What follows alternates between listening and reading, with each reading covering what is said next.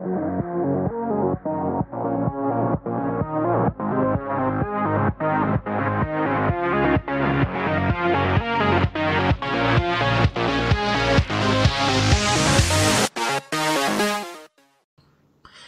gamers, and welcome to another edition of Game Warp. I'm your host, as always, Elwood Jones, and I'm joined by my co-host, Miss Kim Lowe. Hello.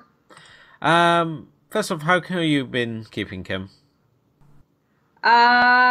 Keeping good. I That's good. mean, it's been pretty busy. We did have our whole YouTube channel move, and that took a lot of time and a lot of energy over one weekend, and things are good.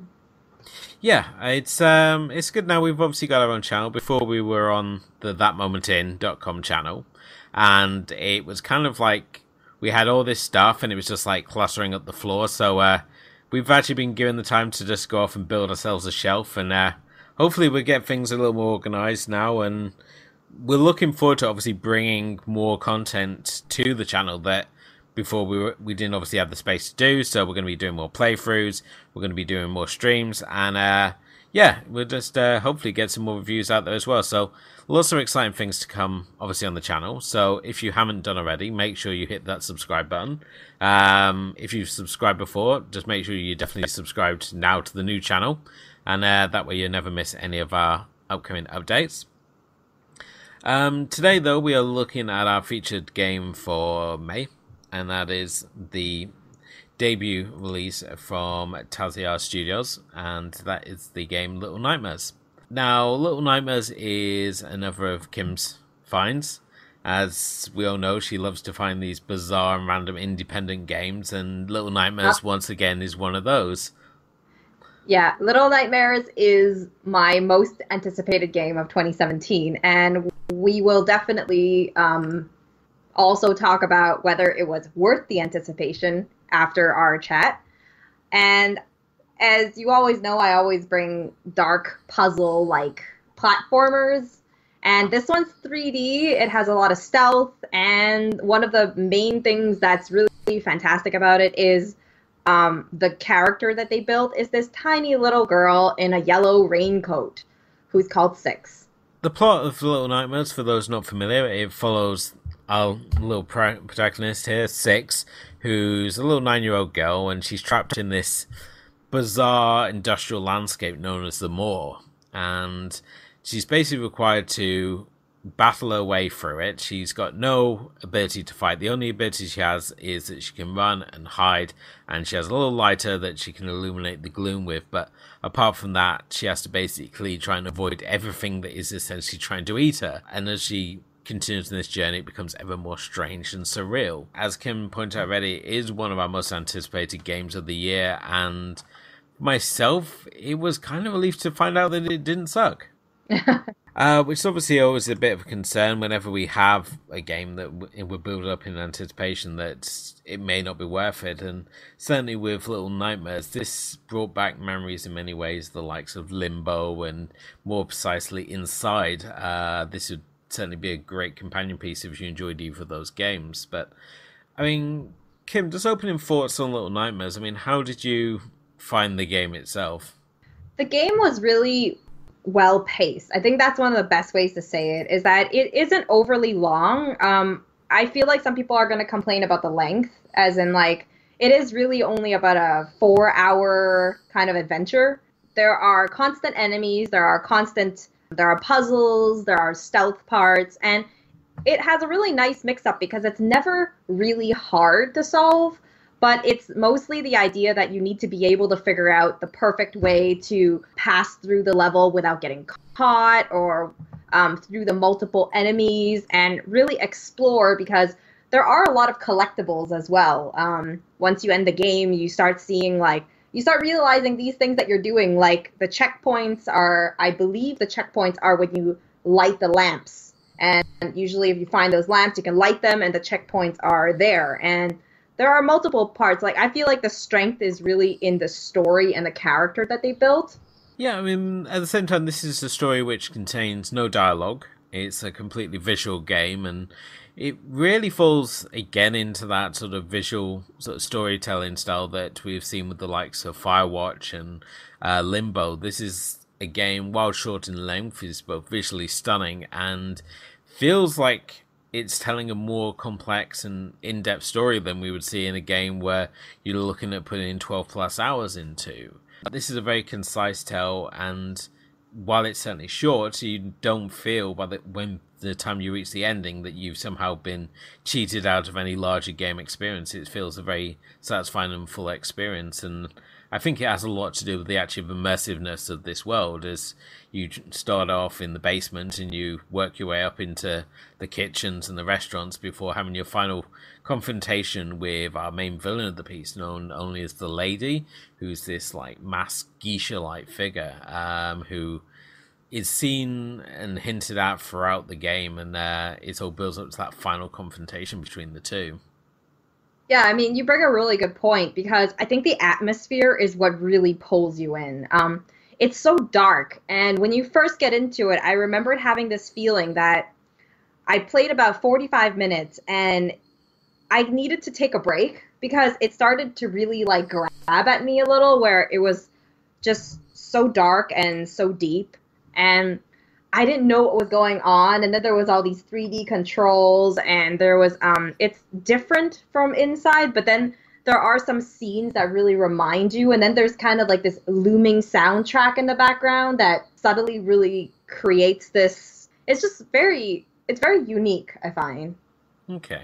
I mean, you mentioned the soundtrack there. If you actually buy the hard copy of this game, either for PlayStation or Xbox, you do actually get a copy of the soundtrack on CD. So I don't think it's like, well, I haven't actually sat down and listened to it, but just from playing the game, I can't imagine it's the sort of soundtrack that you would have on at like your dinner party or whatever you choose to have it. It's not like one of those soundtracks that sort of like jumps out at you or makes its presence known. It sort of highlights certain moments and really only comes into effect towards the end of the game that we really start getting those sort of key tracks on the soundtrack. Certainly with the final scenes of this game, the soundtrack really comes to the forefront and perfectly frames this fantastic ending that the game gives us. How did you find the soundtrack? I mean, did you find it sort of a little abstract, or did you think it was sort of perfect for the game that was there? I thought it was perfect. It was very compelling, and I have music background myself, so I always listen to soundtracks, and I always really like to. These are those things that I really grab onto. And Little Nightmares was, I think that was part of the immersiveness. It was just every single sequence kind of had its own soundtrack, and those soundtracks would really highlight, say, that level and the people you were dealing with, like the villain that you were dealing with. And I think this is where I want to talk about, say, the character designs. They're kind of gloomy, but they're also very it's very messed up in its own way. What did you think about monster design? Oh, I mean, when we look at the creatures, these are grotesque and gelatinous creatures. They're really sort of, you get this idea that they're sort of been designed with the idea that they're going to emphasize the worst qualities of these characters. So one of the main themes of running throughout this game is this theme of gluttony. And certainly as we get towards the end and we see these grotesque, like bloated creatures, and they're just there shoveling food in their mouths and just sitting at these huge dining tables. And they will actually eat 6 if you're unlucky enough, which is kind of grotesque to see the fact that see these creatures and they're scrabbling to catch her at numerous points. There's several set pieces, really sort of towards the end, where you're running down hallways and you're being chased by this like wave of flesh as these characters are just trying to grab hold of you. And it's so perfectly paced when we have a set sequence that it feels like you're this character running away from these creatures. It doesn't feel like a level that's been designed that you're going to go to from point A to point B. It actually feels that you are this character and you are genuinely running for your life, and that you're looking for that way to escape. And this is what the game provides. You can Often levels will give you numerous options. You can take sort of more stealthy routes and go use Six's sort of size to hide under cupboards, or you can take the more bold route and just try and tiptoe past like a character to hope they don't notice. And certainly when Six is being chased by one of these gigantic creatures, there's a heartbeat monitor that sort of pounds away in the background, and the closer that they are, the more tense the scene gets, the more it pounds away until they lose interest and then it slowly dies away, which is just such a nice touch and perfectly adds to the tension that these scenes have. Yeah, I mean, the characters are fantastic in a way where first villain, like, just to say, has like these ridiculously long arms and they can reach anywhere. And I think that was one of the hardest parts in the game, was at the beginning when you really needed to, think about this thing that can hear you, and you have to be, and it really emphasized that, your character had to be really certain that when you were playing Six, that there was a lot of emphasis on when you snuck by and when to run and when to sprint. And it had these things that, in a quiet environment, say there was a part where we would turn on a TV or something to distract them. And it was constantly a lot of strategies that had to be used a lot, but in different ways. And I felt that was really creative. Oh, definitely. So there's a real eye to the environments that Six has to travel through. These aren't just like randomly generated and generic sort of environments. Each location that she travels through is completely different than the next. There's no two particular locations that are the same.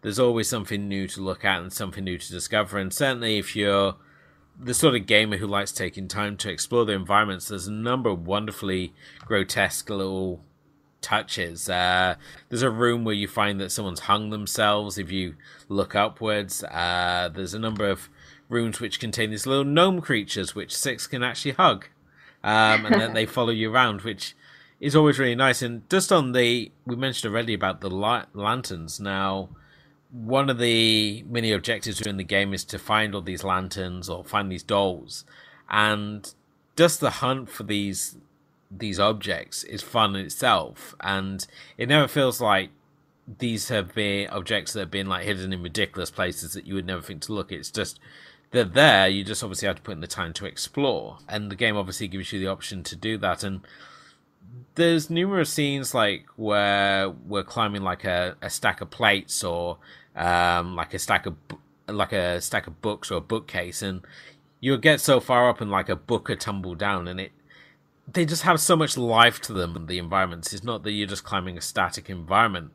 At the same time, this is also where the controls also begin to let us down, as there's a number of locations where you're asked to do like a run and grab, and the controls just wouldn't feel responsive enough, or that the 3D environment, you wouldn't be able to tell Six's actual position in the environment, so you find yourself constantly falling off ledges that you shouldn't need to, or shouldn't have to fall off, which was a little frustrating. So, I mean, in terms of controls, Kim, I mean, how are you finding the controls? I actually felt exactly the same way. I think that would be one of my biggest criticisms for the game, is that some of the controls felt that they lacked the responsiveness that they should have, especially that run and grab, the jump and grab thing. Yeah. There were certain parts where, you had to sprint through an area, like say that part you just mentioned about the diners swarming through you, and you had to jump at last minute through something. It was very inside-ish sort of idea, but I think one of the main issues is that the mechanic here is a little different. Most times when we have these things, our character will jump or they'll grab naturally. It's a platformer. Usually they still have some sort of autonomy to them. They'll do certain things themselves. But this one is like you have to jump and you have to grab and you need to sprint and you need to do all these things. So you're pressing 3 buttons with like all at the same time, and the stress of the situation really comes in. And then sometimes you're like, you just miss right past it because the 3D aspect is different. But I mean, the 3D has its also one of the things I think that I noticed that was an issue was the fact that in the beginning parts, some of the buttons that you were supposed to press and like certain things that cued what your character could do, it queued up very slow on like your tips on like, oh, say this area, press X to sprint. You know, it didn't show up until like I ran a few times around that area, and then it finally was like, hey, you don't know how to do this, so I'm gonna show up now and tell you how to do that, you know? Yeah. And it felt a little bit like there was a bit of a delay response. Hopefully that's just like something that they're gonna fix eventually, maybe in an update. It's a very minor thing, obviously. It's a shame, really, because the game itself is very enjoyable to play. It's just when you encounter those moments where it feels like the controls are broken in a way. Certainly not to the point where the game is unplayable or that it makes you want to rage quit, but it's certainly frustrating enough that when you have to go for a particular tricky segment to be suddenly let down on the controls. And certainly it's often when you have these sort of letdown moments is when you've just completed a particularly tricky section, such as there's a scene where you're running across a dining room table and avoiding diners trying to grab at you, and the scene is so perfectly cinematic in the fact that you have objects falling off the table, you have wine bottles breaking, that to constantly be let down by this one jump because Six won't grab the damn wall, it just really took away from what would be like another standout moment. And it was just a little more frustrating. And I mean, it didn't help that I think that the main thing with it is that every time they made the deaths, Six's deaths were so hard hitting. They would hit you and they would be so like graphic, and it was just like you can hear the sound design of kind of like her little body like breaking apart. And it was so heart-wrenching to play every single time she died, and it kind of made me hate myself a little whenever I felt like I let her down in a way. Yeah. And some of I think this leads to one of like a minor issue I had with it, was that this goes back to when we light the lamps as a checkpoint.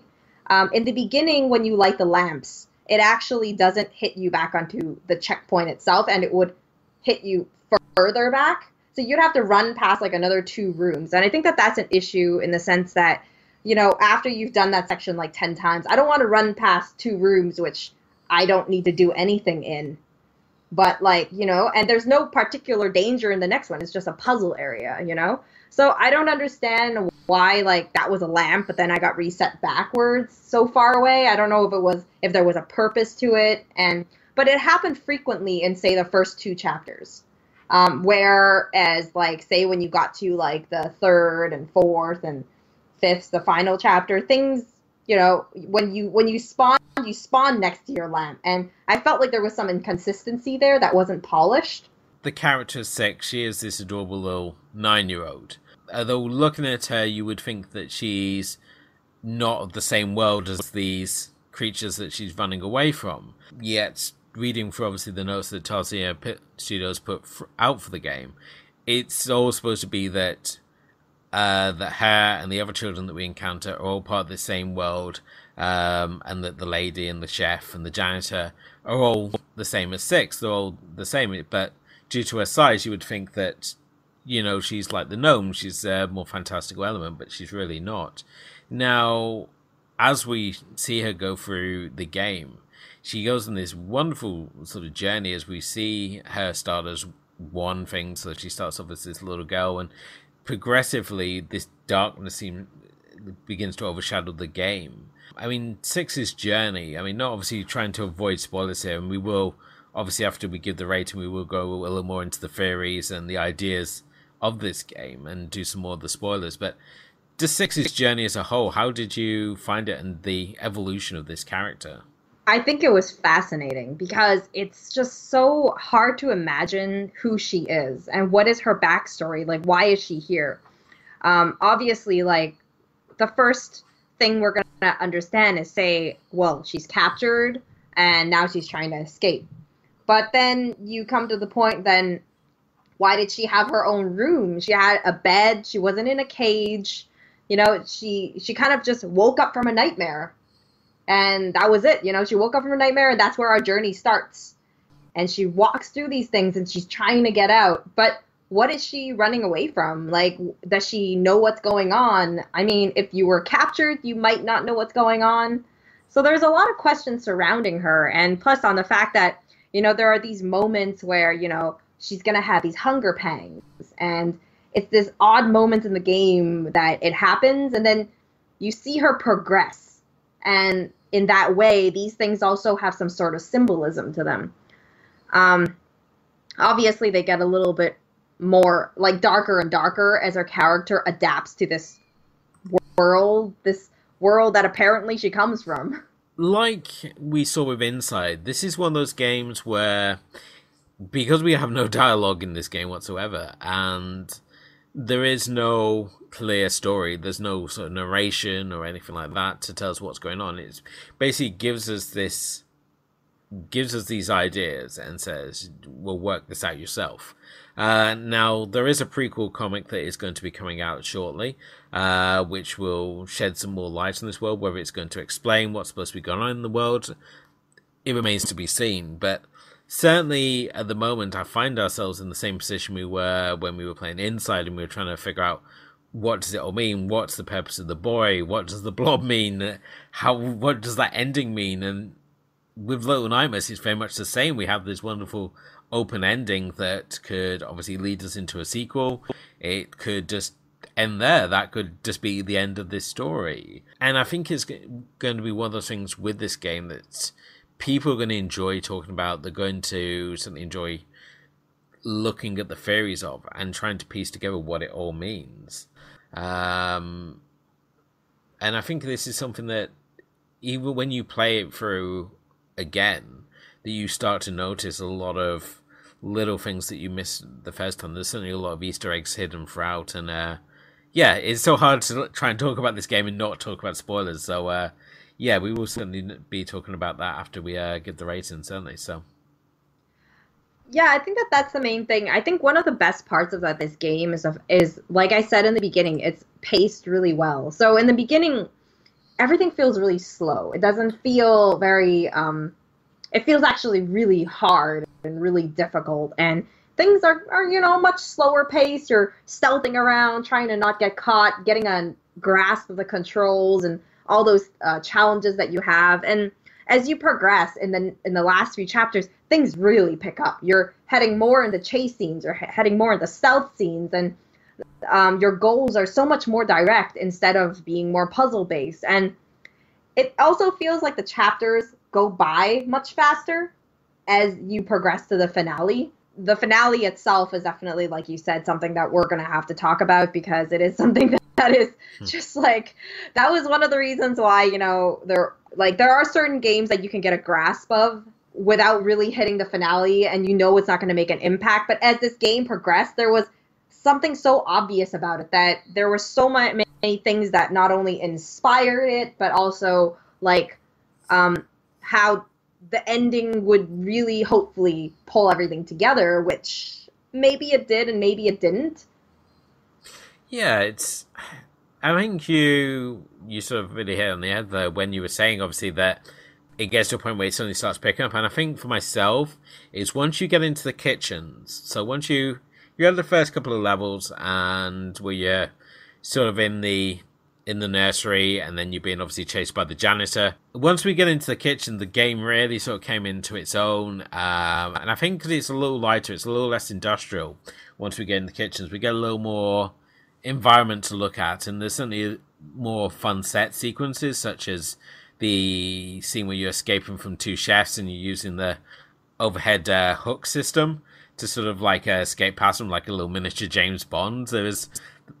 When you get those set pieces, it really starts coming into its own. And with the first couple of levels, you're sort of learning how to play the game, you're learning the rules of this world, and it can seem a little bit of a downer, but it's one that you're best sort of sticking with it. If you get to the kitchen and you're still not enjoying it, then I don't think anything in the game is going to give you past that point is really going to change your mind. But I would hope that by that point you'd already be too hooked in it to want to quit, and you want to see how it ends. So one of the things I really want to talk about is some of the inspirations. Obviously, we were talking about Inside off air. We already had determined that Inside is something that we can see so many parts of it in there. Like there are certain scenes that really, really reminds you of Inside, especially like when you're going through, passing through from one area to the next.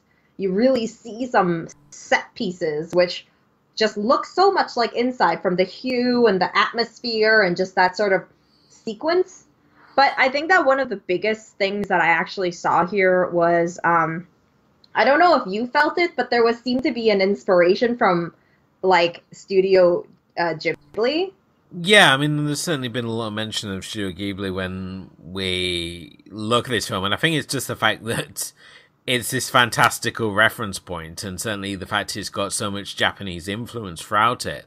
Certainly the character, the lady, she's dressed as a geisha. And we could obviously look at the fact that she's wearing what would assume to be a Hannya mask at the same time. So there's certainly a lot of Japanese influence throughout, and I think that the idea when we look at the restaurant, and it brings back so many memories of like a twisted version of Spirited Away, perhaps. Yeah, exactly. That we kind of want to link it to what Ghibli have obviously shown us already, but I feel that it's very much in its own world, and if we were looking at any sort of reference points, then we'll be certainly looking at like The Secret Life of Tom Thumb as more a closer reference point, certainly for myself.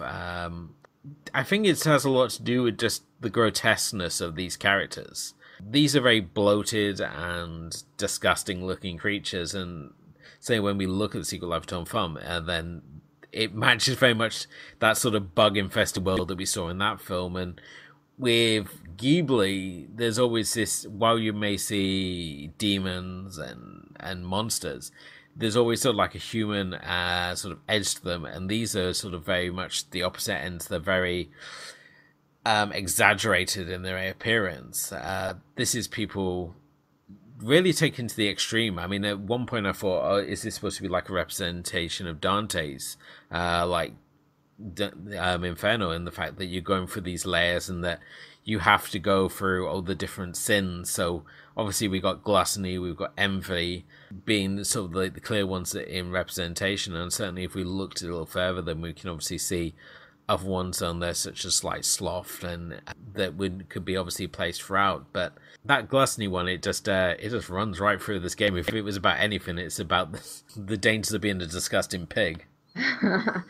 So obviously, for the sake of time, I have one more question before we hit the ratings, and I think that this will definitely affect how we rate the game. And since this is both of our most anticipated game, would you say it was worth the anticipation? Oh, more than so. I feel that it was a game. At first I was kind of disappointed by the length when we had reports coming through that, oh, it's like a 2-hour, 3-hour game, and you're thinking, well, I've just spent £15 on this game and I'm only going to get like 4 hours gameplay. This feels like Firewatch in a way, that I'm just kind of somehow being cheated. But when you complete the game, it feels like such a complete experience. You don't feel that the short runtime of the game really takes away. And certainly if we added any more to this game, the same with Inside, if we made Inside longer, would it add anything to that game? No. It would only take away from this world, and it would stretch what's already a good idea way too thin. So I think that it certainly plays to its strengths, and it stays in this sort of constrained runtime that gives us all these interesting ideas, and at the same time doesn't try to over-explain itself. So I was very satisfied with it. Yes, it has its problems, but this was still the experience I wanted from this game, certainly. And yourself? Yeah, I totally agree. I think that there was one moment where, when I couldn't grasp the controls properly and the 3D environment was really throwing me off, that I started questioning this game a little in the beginning. But there's something so unique about it. The creativity and how they use certain, I guess it's just the world itself it has built is so pretty. It's so dark. It's so atmospheric. And it's so immersive. Like, I felt nervous going through certain parts when Six had to crawl through things and she had to go through these areas and she had to look for things and there were like little creepy things going on and you had to just avoid certain dangers. I really, really felt anxious with her, you know? Like you see her character, she looks so animated. It's like that feeling you get from Inside all over again. And yet somehow I don't know what it is, but despite the controls maybe not being as polished as Inside was, I kind of like Little Nightmares a little more. Maybe it's because I really identify with like Six and I really like her character design and I really like all the other character designs as well. It's definitely I definitely say it's worth the anticipation. I think that it did a really good job. And plus in a year where we've been playing a lot of pretty disappointing games, it's nice to see that in April/May, we're heading into some games that we're really starting to enjoy. Oh, definitely. So for your rating, I mean, what are you going to give this out of 5? I'm going to give this 4.5 out of 5. Okay. How about you? I think for myself, I'm mostly going to give it 4.5. The 0.5 for myself, the thing which distracts most from the game is the fact that it does at times feel like you're playing an interactive movie rather than a game with any sort of challenge to it. Yes, there are challenging jumps and the occasional puzzles as where things must go, but this isn't the sort of game that's going to keep you awake at night trying to figure out how you do certain sections. Everything has a very logical way to it, and it's very much, when we have puzzles, it's very much go fetch style puzzles rather than pulling levers and setting up a chain of events to actually complete puzzles. So certainly in the puzzles terms things, it does get let down, but certainly in the immersive environment, it's certainly got everything going for it. And certainly with the story, I've found a very enjoyable story here, and a character that I would like to see go on. I would like to see more of this character.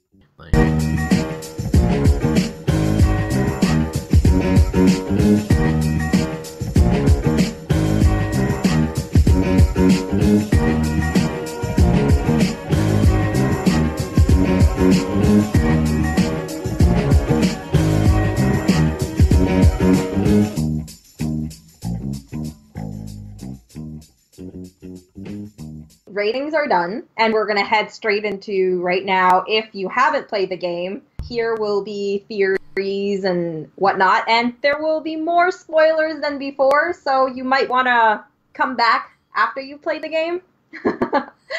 So, theories.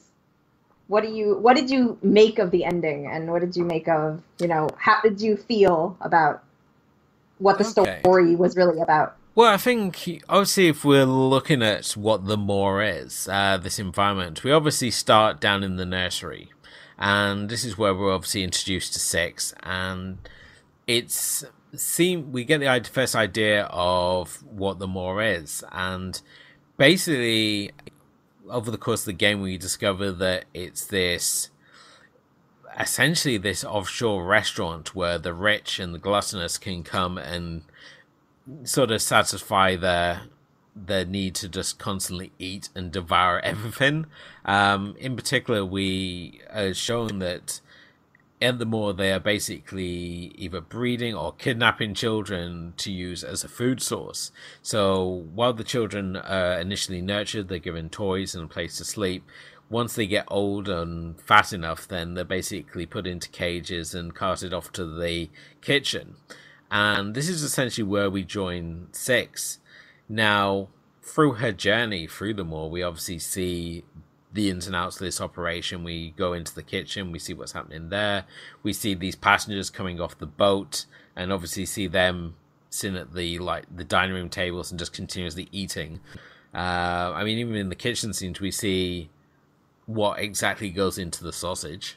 Which will be something we will discuss a bit later, until we obviously battle our way up to the confrontation with the lady. This, as we mentioned earlier, she's this geisha-esque figure, and when we go into her bedroom towards the end of the game, there are actual pictures of Six that can be seen on the floor.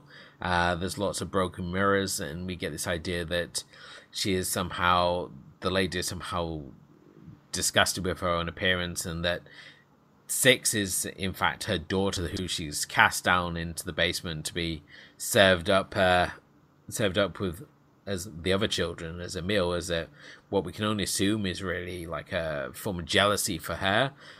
Something that was only sort of driven more by the fact that she's obviously wearing this mask. It ties in with the Hanya of Japanese folklore, these women who were jealous, and that they would actually, their jealousy turned them into sort of like horrific demons, or these very doll-like mask-wearing women, if we look at obviously Japanese performance theatre. So certainly those themes seem to be like forever present throughout, and for myself that seemed to be what it's about. You're basically Six and you're uncovering what's going on there, to finally obviously have the showdown with what we can assume is Six's mother.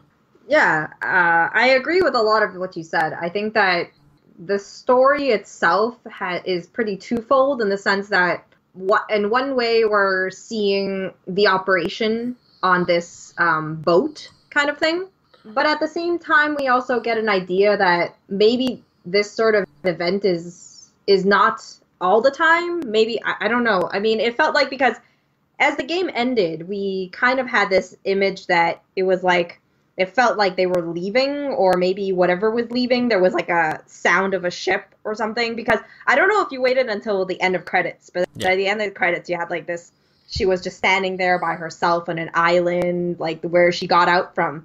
And it felt like, that was definitely not the boat. I don't think that was just an island. Yes. Or that was like the Maw Island, right? But then where did the boat because I think one of the parts is that there was a scene from one to the next where we were climbing up a boat, and this is where we started seeing the guests and we started seeing all that sort of thing. So I wonder if this is a long story, but I think that on one side that's like the restaurant and all those things, but on the other side I think one of the most fascinating things is really like, as you're walking up to see the lady for the first time, as you're walking up the stairs into her quarters and stuff, there are a lot of pictures on the walls. And if you really look at those pictures, there are pictures of, say, there was one picture in particular that caught my eye, and that was a picture with 5 people in it. And it felt like one of them was the lady. And I think that might be saying that, in a way, that this kind of reinforces either that Six is her daughter or Six is something. But it's like 1, 2, 3, 4, 5, and she's called Six. So they're related in some certain way. That's why we get that name. I really don't know. I find this story really weird, because in the end, I think that one of the main things that I tried to avoid talking about too much in our main review was the fact that Six progresses in, say, her hunger. So she went from, eating normal, like kind of like just normal food, and then she progressed till the final part where she pretty much ate her mom. If you call her mom, she ate the lady. Yeah. So there was one moment that, these scenes are just so shocking, and then you wonder, what is the nature of Six? Is there some sort of cannibalism in that sort of concept, or is it for survival, or I don't know, and there was even one part of me which was like, well, is this trying to be like, because Bandai Namco is also releasing Code Vein, and Code Vein is about vampires. So I was like, is she a vampire or something? But then, you kind of had this idea that as she bit into the lady, that there was like a soul release, like everything from this entire maw seemed to come to life, and it just went into the little body of Six. I think in terms of Six's unusual eating habits, when we initially see her, she's obviously lured into a cage because she's attracted by raw meat. We obviously see her eat a rat, and as it progresses, you said, she sort of eats more and more bigger and living things. Her taste becomes more unusual. The one that really shocked me is that it's about, I think it's like the 4th hunger pains that she has. And you encounter a gnome, and he offers her a sausage, and instead she eats the gnome. Yeah. And part of me thought that, well, she ate the gnome because she needs to eat, and she knows what's in the sausage, so she isn't going to eat the sausage because sausage is made of children.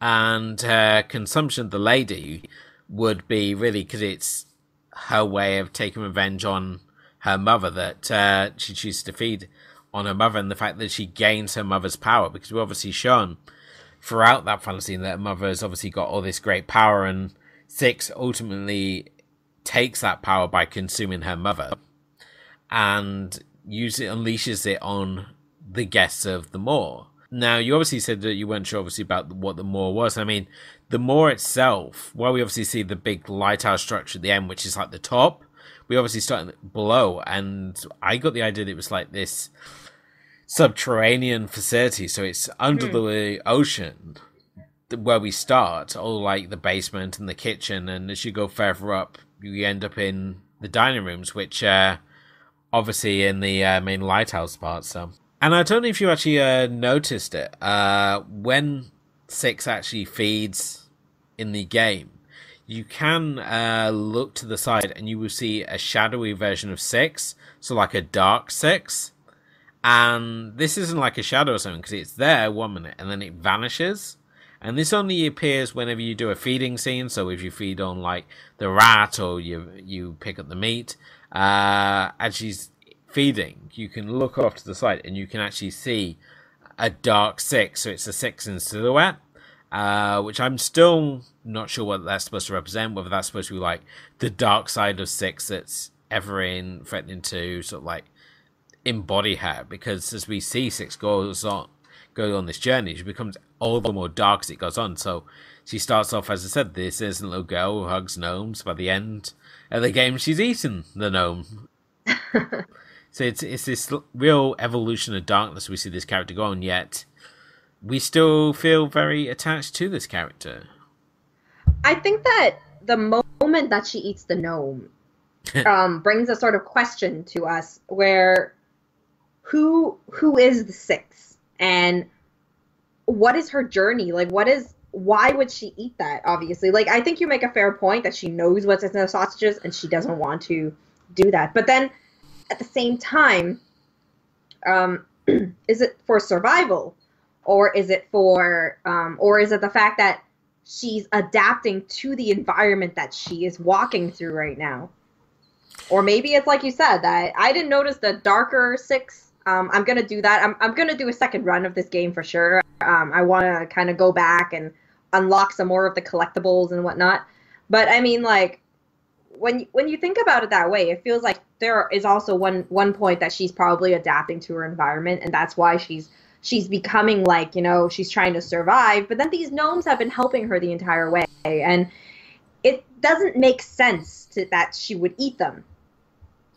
I think it's more just the fact that she's overcome when she has these hunger pangs. That she's willing to do whatever it takes to relieve them. Because we see that when she has hunger pangs and she can't run, she's like pretty much doubled over in pain, and she's willing to do whatever it takes to relieve these pains. And I think certainly when we have the scene where the gnomes offering the sausage, it makes sense that she doesn't eat the sausage because of, as we said already, she knows what it contains.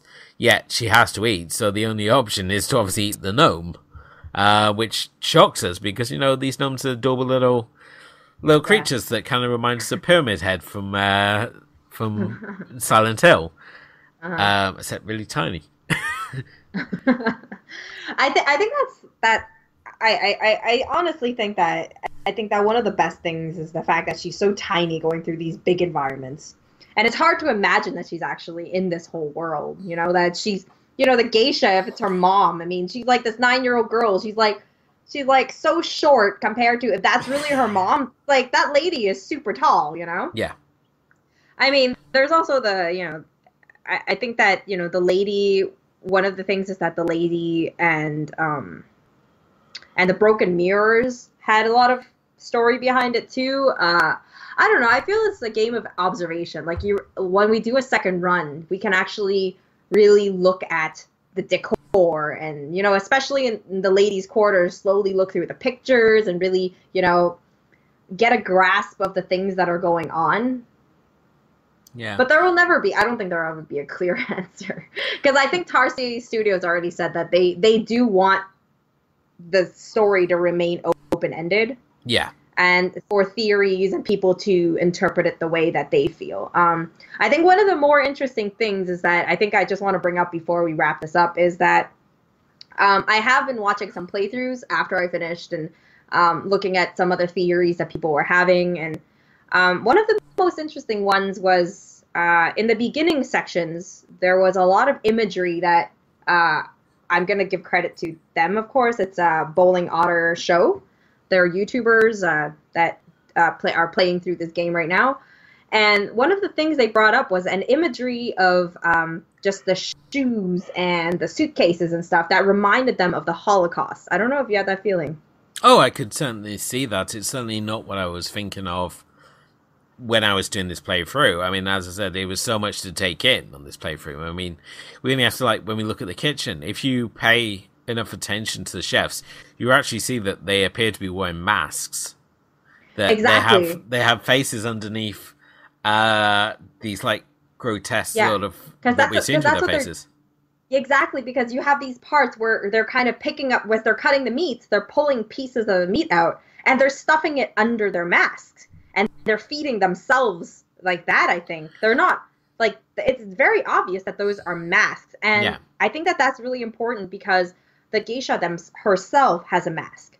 And when you even look at our first villain with the long arms, the janitor, his mask as well. His face is covered. He has no eyes. He can't see. He's blind pretty much. So, you know, all these things, there's just so much imagery to this. Yeah, I mean, obviously now you mentioned about the Holocaust imagery with, like, the suitcases and the shoes. I mean, we assume this is to be from the children that they've kidnapped to serve up at the morgue. This is their belongings, or yeah. We could obviously say, is this the guess that she cons them in with the idea of that you get to eat and be merry, and then does she get them fattened up and serves them to the next set of people? I don't know. I mean, who do these shoes belong to? There's certainly enough of them. There's certainly when playing the scene where we're waiting for the shoes and we see the creature underneath sort of coming towards you, sort of like creating that tidal pattern that brought back two things. First of all, the setting of the scene, it reminded me of the trash compactor scene from the original Star Wars, when we've obviously got the creature in there, and the other one, obviously, when we see that wave coming. It kind of reminded me of Jaws in the way, and especially in the fact that you're constantly going from suitcase to suitcase, trying to get out of the shoes as quickly as possible, unless you risk being dragged under. But of all the things that we see throughout the game, the thing which creeped me out the most is those damn leeches. The leeches creeped me out so bad. I do have to say that I really do say that the first part of the game had it didn't have a lot of imagery, but it did have a lot of creepiness to it. It's a game that rewards another playthrough. Certainly there's enough things to find, such as like the dolls and the lanterns that are scattered throughout the levels, so there's always the objective of finding those. And even just when we obviously look at the achievements in this game, and it says when you like complete the kitchen, it's like, oh, you've got 50 gamer points for the kitchen, and then the description is like, the chefs will miss you. So even in its achievements, there's a real sense of playfulness to this game that they're clearly trying to create this world. Even in its achievements, it's all about keeping you within this world and putting you solely within the body of this this hungry little 9-year-old. Yeah. Well, I definitely hope they either do some sort of like expansion of like DLC or something like that, because it's an interesting story. I mean, Six is a fantastic character. So obviously those are our theories and what we thought about the game in general. So this wraps up this episode. Thanks so much for watching. If you enjoyed this episode, please like, share, and subscribe. We'd love to hear your feedback and any recommendations that you have for us. Head over to our home base, thatmomentin.com, to read more gaming reviews. To get gaming news and releases every single day, follow us on Twitter and like us on Facebook at Game Warp Podcast. And you can hang out with us on our Twitch channel where we stream at Game Warp Podcast. Till next time, bye.